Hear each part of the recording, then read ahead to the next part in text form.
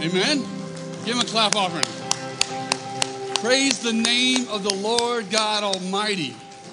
Jesus Christ is risen. That sounded great. Let's do it one more time. Jesus Christ is risen. Man, we got that down pat. Praise the Lord. You may have a seat. And if you have your Bibles open, please turn to Matthew chapter 28. Friday night, we had an awesome Good Friday service.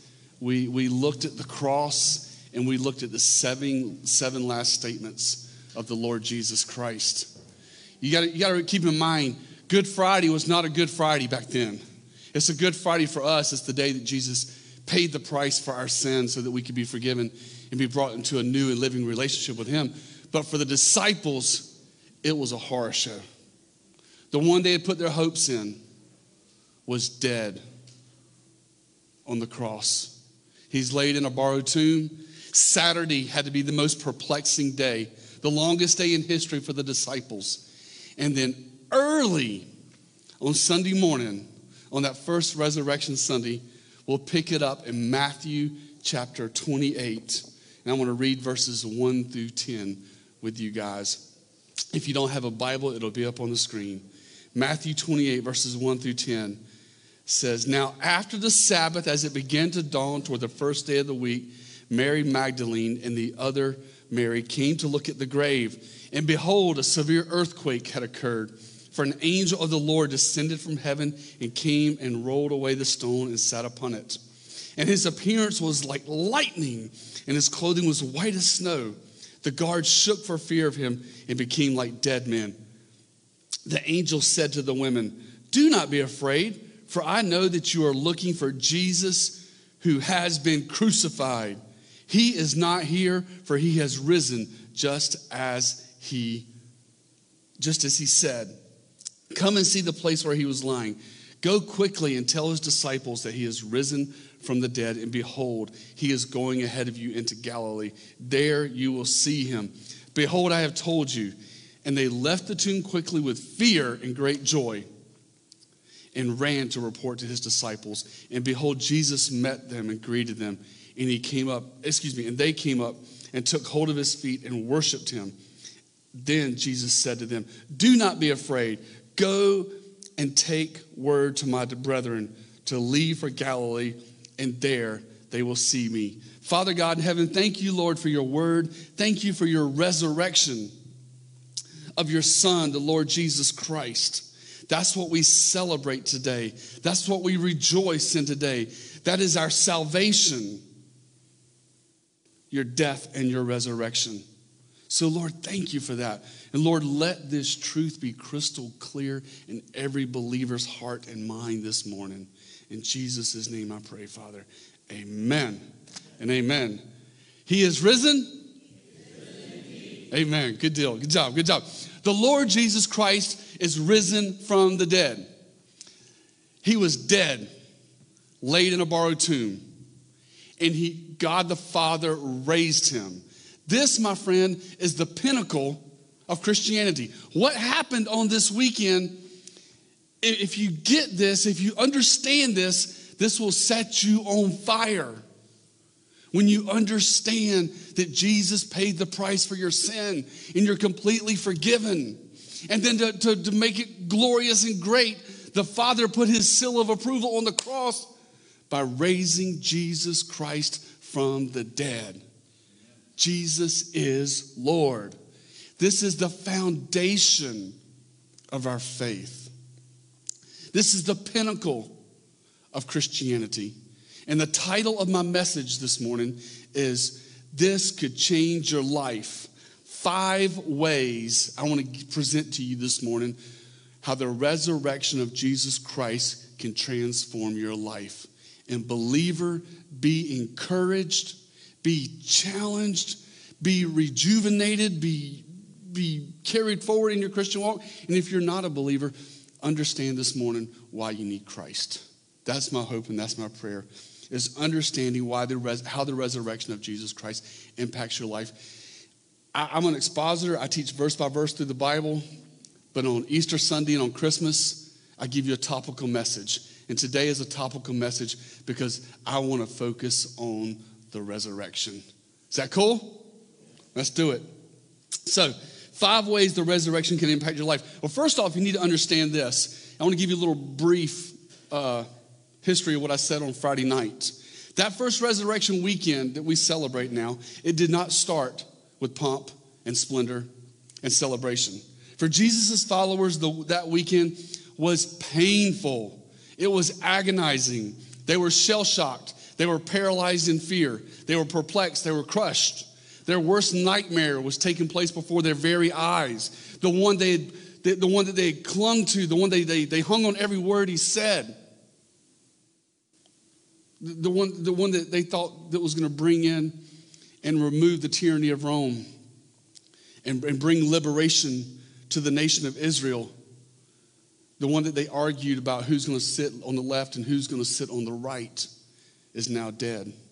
They had put the one they put their hopes in had been scourged, beaten, nailed to a cross. Now he's mangled beyond recognition. He's hanging dead on a tree. Deuteronomy says, "Cursed is he who hangs on a tree." Galatians 3:13 says, "Jesus became a curse for you and me." I don't even like the way that sounds, but it's the truth of what the Bible says. Galatians chapter 3, verse 13. Jesus became a curse. He died on the cross in our place to pay the price for our sins. And now, 36 hours later, the women are going to the tomb. And if you read the passage in Matthew 28, what are they doing? They're going there with spices and perfume. They're not looking for a resurrected Jesus. They're not looking for a resurrected Jesus. They are coming to prepare the body for burial. And take a look at verse 6. I'll bring it up on the screen. But in the passage we just read, it says, "He is not here. He has risen, just as he said. Come and see the place where he was lying." You see, these ladies go from the deepest, darkest place of despair to the highest peaks of joy. He is risen. And the resurrection transformed these women and men from being weak, feeble, and scared to courageous followers of the Lord Jesus Christ. Do you want to be a courageous follower of Christ? Do you want to live passionately for him? Then let this soak in. Understand the cross. Understand his resurrection. It changed their life, and it can change yours also. So let's look at number 1. The first reason I present to you this morning, the impact of the resurrection of Jesus Christ, is it proves Jesus is who he says he is. It's the evidence. Bring up Matthew 28:6 again. There we go. It says, "He is not here, for he is risen." Look at that phrase I circled. Just as he said. See, Jesus had told his disciples, "I'm going to Jerusalem. I'm going to die on the cross. I'm going to rise from the grave." But it didn't sink in. And so many people go to church today and it doesn't sink in. They hear it, and it gets into here, but it doesn't get into here. And we need to understand that this is the evidence of who he is. This is the proof he is who he says he is. You see, throughout history, many people claim to be spokesmen from God. But herein lies the test. There were hundreds of people who came back in the first century claiming to be from God, claiming to have a message. There are people today that claim to be the Messiah, to be from God. But herein lies the real test. People come, they give their message, they die, and they stay dead. But there was one who came. He came, he gave his message, he died, and he did not stay dead.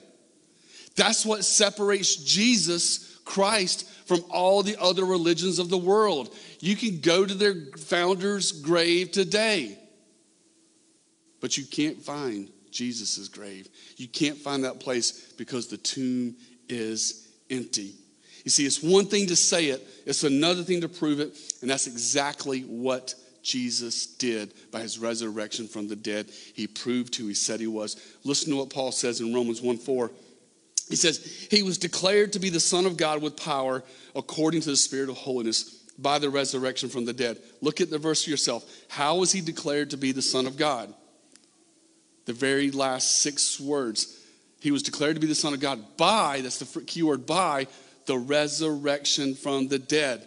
This was how God declared. This is part of his declaration that he is deity. He is God. He died on the cross and he rose from the grave. And my friend, you can trust him. You can trust him with your life. You can bank your life on him. Listen to what R.C. Sproul says. R.C. Sproul says, and I quote, "The resurrection was God the Father's way of authenticating all the truths that were declared by Jesus." Why do we believe that Jesus is the way, the truth, the life? Because he rose from the grave. Why do we believe he's the Alpha and Omega, the beginning and the end? Because he rose from the grave. Why do we believe he's the Son of God? Because he rose from the grave. Why do we believe he's the Lamb of God? Because he rose from the grave. Why do we believe he's the great I am? Why do we believe he's the sovereign Lord? Because he conquered death, hell, and the grave and rose from the grave. See, everything he said, his promise of heaven, his promise to fill you with the Holy Spirit, all of his truths hinge on his resurrection. We don't listen to dead people, okay? We listen to people that are alive. And that's who we listen. And that's the thing. This is what enabled the disciples to endure persecution, to refuse compromise. It's because they knew in their hearts Jesus was who he said he was. 11 of the 12 disciples died a martyr's death. One of them was hooked in the ankles, hung upside down to his death. Peter was crucified up down. Paul was beheaded. Matthew was speared to death. Thaddeus was speared to death. Why did they endure such persecution? Why did they go to their death for Christ? Because they knew he was who he said he was. And my friend, you and I can bank our life on that. That's the first impact that the resurrection has on us today, is it proves that Jesus is who he says he is. Number 2, the resurrection of Christ was God's stamp of approval that the sacrifice on the cross was complete. It was complete. I present to you Hebrews chapter 7, verse 27. It says, "He who does not need daily, like those high priests, to offer up sacrifices, first for his own sins and then for the sins of the people, because this he," talking about Jesus, "did once and for all when he offered up himself." And I ask you to look at those last 4 words of Hebrews 7:27, where it says, he offered up himself. Jesus presented himself to the Father as the sacrifice for your sin and for my sin and for the disciples' sin. Jesus' death on the cross was an offering to God the Father. Jesus was our lamb placed on the brazen altar of God's holiness so that our sins could be forgiven. Remember the temple picture and the brazen altar, and they had to sacrifice the lamb, and they had to present it on the brazen altar. They had to burn it up, consume it, take the blood into the Holy of Holies. Well, that lamb that was offered in the Old Testament was a picture of Christ, because Christ is our lamb. He is our lamb. 2 Corinthians 5:21 says, he, talking about the Father, made Jesus, who knew no sin, to be sin on our behalf, so that we might become the righteousness of God in Christ Jesus. He is our lamb. Family, we don't have a righteousness of our own. We have nothing but filthy rags.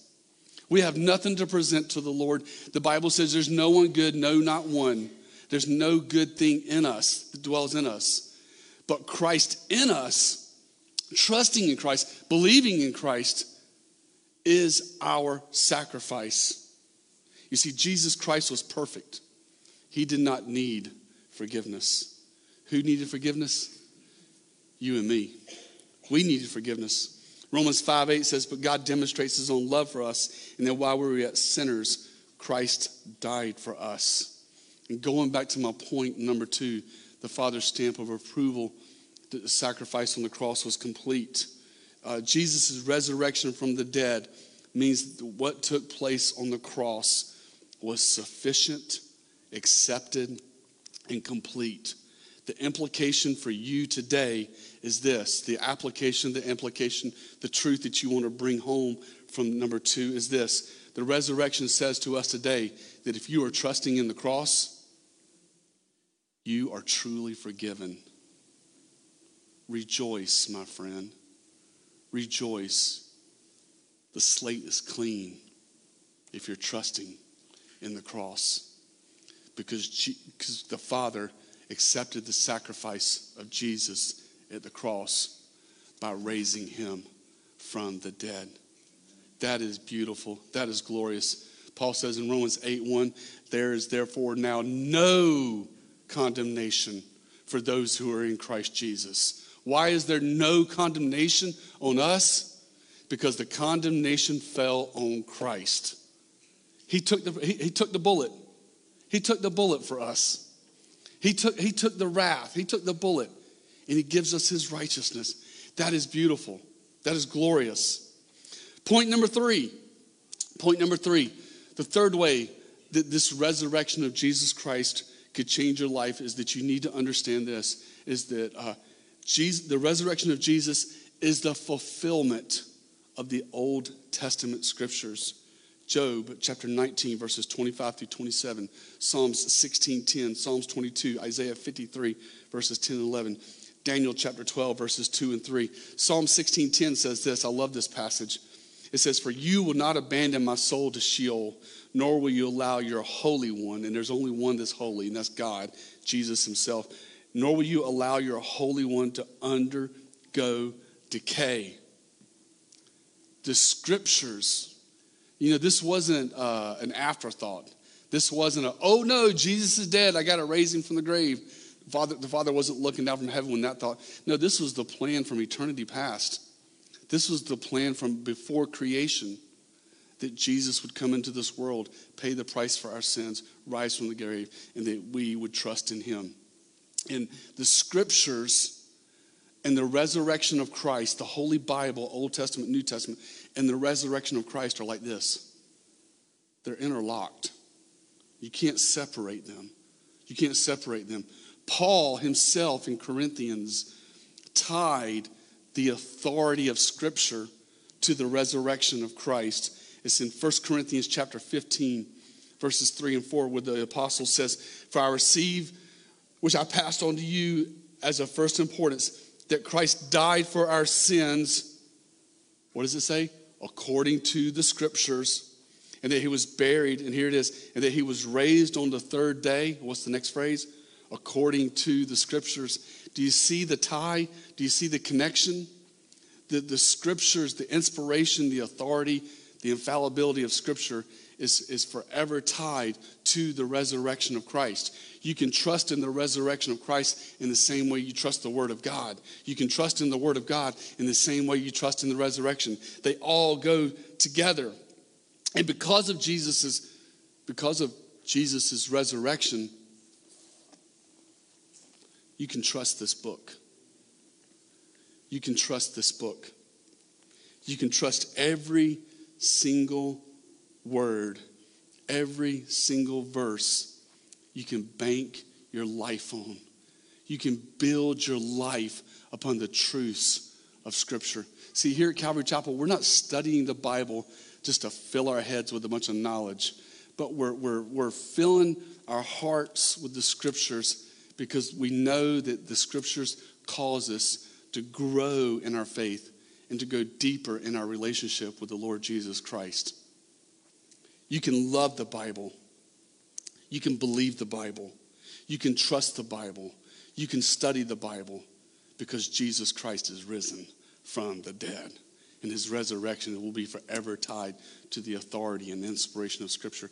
When we open the Bible, it's the Lord speaking to us. 2 Timothy 3:16 says, all Scripture is inspired by God. It's theopneustos. It's breathed out by the Lord for our instruction, to grow in our faith. The Bible, because of Christ's resurrection, the Bible is like a vast treasure of gold. Now, I don't know about you, but man, if I found a pot of gold, I'd be happy. I'd be digging.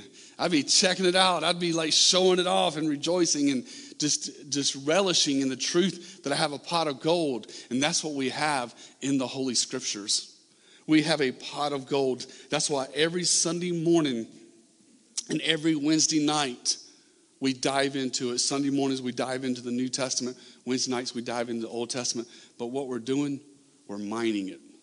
We're mining it for treasures to build our life on, to grow in grace, to grow in our love, to grow in faithfulness, to grow in our commitment, and just to be blessed and not to be religious or to have a head full of knowledge, but to have a real, true, heartfelt commitment to Christ and to walk in obedience to his law. This scripture, because of the resurrection of Christ, is how you get to know God intimately. And again, that's why we study the scriptures here at Calvary Chapel. And we love it. And you should study it at home, with your family, in discipleship groups. You know, it doesn't just take place here. It takes place wherever you're at in life. Study the scriptures and let the Lord speak to you. And let it be real. Why? Because of the resurrection from the dead that Paul ties to the authority of Scripture in 1 Corinthians chapter 15. Let's look at number 4. The fourth reason I present to you this morning how the resurrection of Christ can impact your life is it simply brings hope. It brings hope. The resurrection of Christ brings hope into our hearts. You ready for this? This life, yes, and eternity. That's what the resurrection does. It brings hope for this life and eternity. You see, when you trust in Christ, when you trust in the scriptures and you receive him in this life, there's certain things you get to experience. You get to experience complete forgiveness. All your sins washed away, a clean conscience. I can lay my head on my pillow at night and sleep in peace because I know my soul is right with the Lord. You get to experience grace. You get to experience God's amazing grace in this life. What does that word grace mean? His unmerited favor in this life. You get to experience the power of the Holy Spirit, the Spirit-filled life. Jesus died on the cross. He rose from the grave. He poured out his Spirit. He pours out his Spirit on the hearts and lives of his people when they call out to him, when they go through seasons where they repent and they cry out to him. Because of this truth, the Holy Spirit gets poured into our life. And this is one of the things I love. It's because of the resurrection of Christ that we're here this morning. We get to experience fellowship.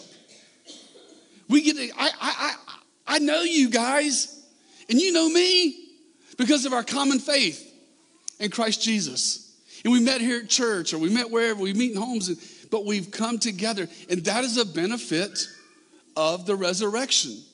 Is because Jesus Christ is risen, he's established his church, and now we get to all have fellowship together. That's beautiful, that's glorious. That's in this life, and that is true, and that does take place. But also, the resurrection not only brings hope for this life, but it brings hope for eternity. Eternity.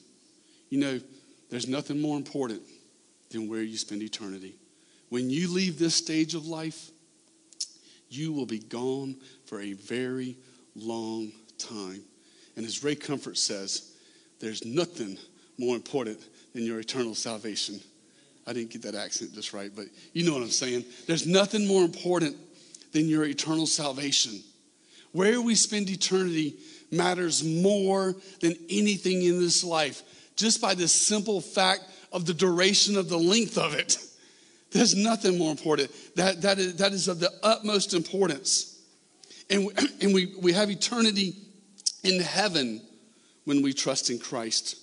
He is our ultimate hope. Eternity is our ultimate hope. One day, I don't know when that day will be. You don't know when that day will be. It might be before I finish this message. It might be 500 years from now. I don't know, man. No man knows the day nor the hour. But one day, that trumpet will sound. Sorry I had to do that. But one day, thank you. One day that trumpet will sound. And you and I, this is mind-blowing. I don't even know how to describe this. I just know the scripture says one day it's going to happen. I don't know what it's going to be like or how we're going to experience. But one day, because of the resurrection of Christ, you and I are going to be clothed with immortality. That is cool. That is just a really cool concept to think about. That one day, death will be defeated at Christ's return. Paul says in 1 Thessalonians chapter 4, verses 16 through 18, because of the resurrection of Christ, he will come again. For the Lord himself, talking about Jesus, will descend from heaven with a shout, with the voice of the archangel and the trumpet of God, and the dead in Christ will rise first. Then we who are alive and remain shall be caught up together with them in the clouds to meet the Lord in the air, and so shall we always be with the Lord. And that is such an apocalyptic verse that sometimes it's hard to get our minds wrapped around because we've never seen it happen. But it's a biblical truth of his return, the rapture, that's founded upon his resurrection from the dead. Just as the same truth that he died on the cross, that he rose from the grave, he promises he will return and he will establish his kingdom. And he closes 1 Thessalonians 4, 16 through 18, where he says, therefore comfort one another with these words. I don't know about comfort, but man, that's like life-changing to me. But we're to encourage one another. Brother, there's an end in sight. Sister, there's an end in sight. Your suffering, your trials, your difficult, trying situations that you find yourself in, they will come to an end. They will come to a close. And one day, all the sin and all the bad things that's happened in this life will be swallowed up in victory as you stand before the resurrected Lord Jesus Christ in glory. So because of Christ's resurrection, number 4, it brings hope.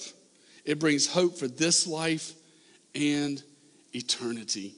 You know, hope is not wishful thinking. It's not, I'm hoping this happen. Hope is a certainty in the future. Hope is not fixed on our political climate or what's going on in the world, but our hope is fixed on the Lord Jesus Christ. And he will come again. And he brings hope to our life. He brings joy to our life when we trust in him. And we get to experience him in all his power, in all his glory, because Jesus Christ is risen from the dead. This could change your life. Finally, the final point I want to present to you this morning in the resurrection of Christ. And this is the most important, so please listen closely. This is number 1. The resurrection of Jesus Christ is God's invitation to you to come follow him. See, by what he did on that weekend, if all he did was die on the cross and he stayed dead, the cross would be of no avail. But because he died on the cross and he rose from the grave, he conquered death, and many days later, he ascended to the right hand of the Father.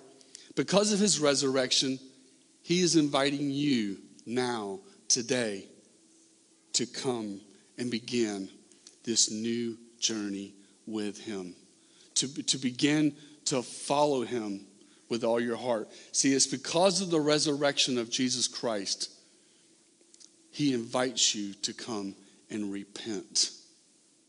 Repent. Turn from the old life. Turn from your sin. Forsake the old way of living. To do a complete 180. You know, we turn from sin. 1 John 3:4 says, what is sin? Sin is transgression of God's moral law. See, God's got this thing called the 10 Commandments. And if you're honest with yourself, you and I have broken those 10 Commandments. The eighth commandment says, you shall not steal. Have you ever taken something that wasn't yours, regardless of its value? I have in my life. The ninth commandment says, you shall not lie. Have you ever told a lie? That's a violation of the ninth commandment. Guilty. Guilty, guilty, guilty. The seventh commandment says, you shall not commit adultery.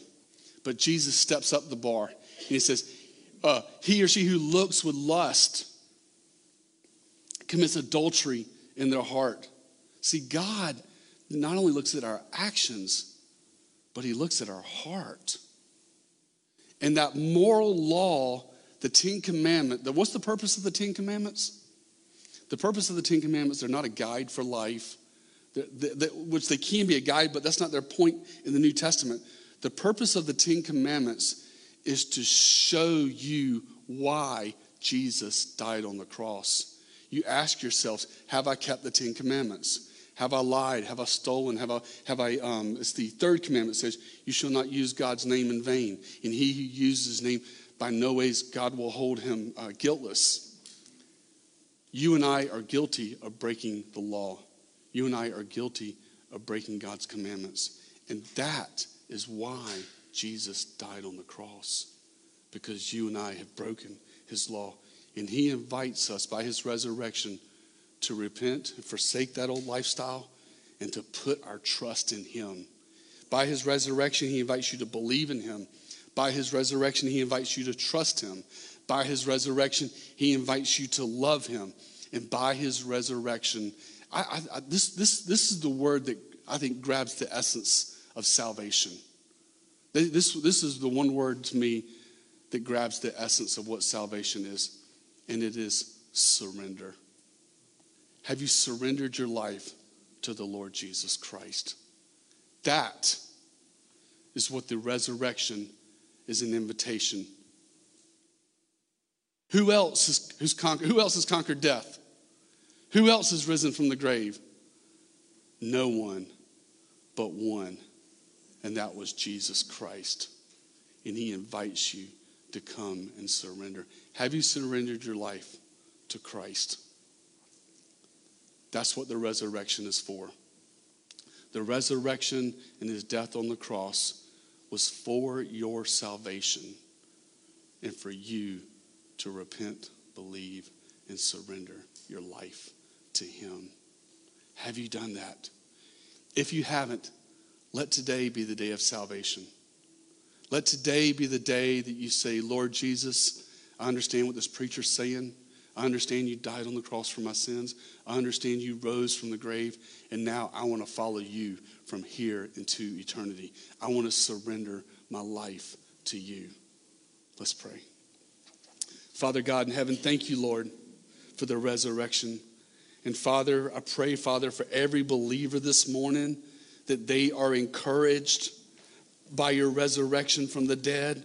Father, that they are reminded, that they are challenged, Lord God. And Lord, I pray that there's a celebration in their soul that you are truly risen from the dead. But Father, if there be any person here this morning that has not surrendered their life to you, to believe in you, to trust you, to love you, to surrender to you, I pray, Father God, that you will give them the courage this morning to do that very thing and to say, Lord Jesus, Uncle, I surrender to your lordship. I surrender to you as Lord and Savior. In Jesus' mighty name I pray. Amen.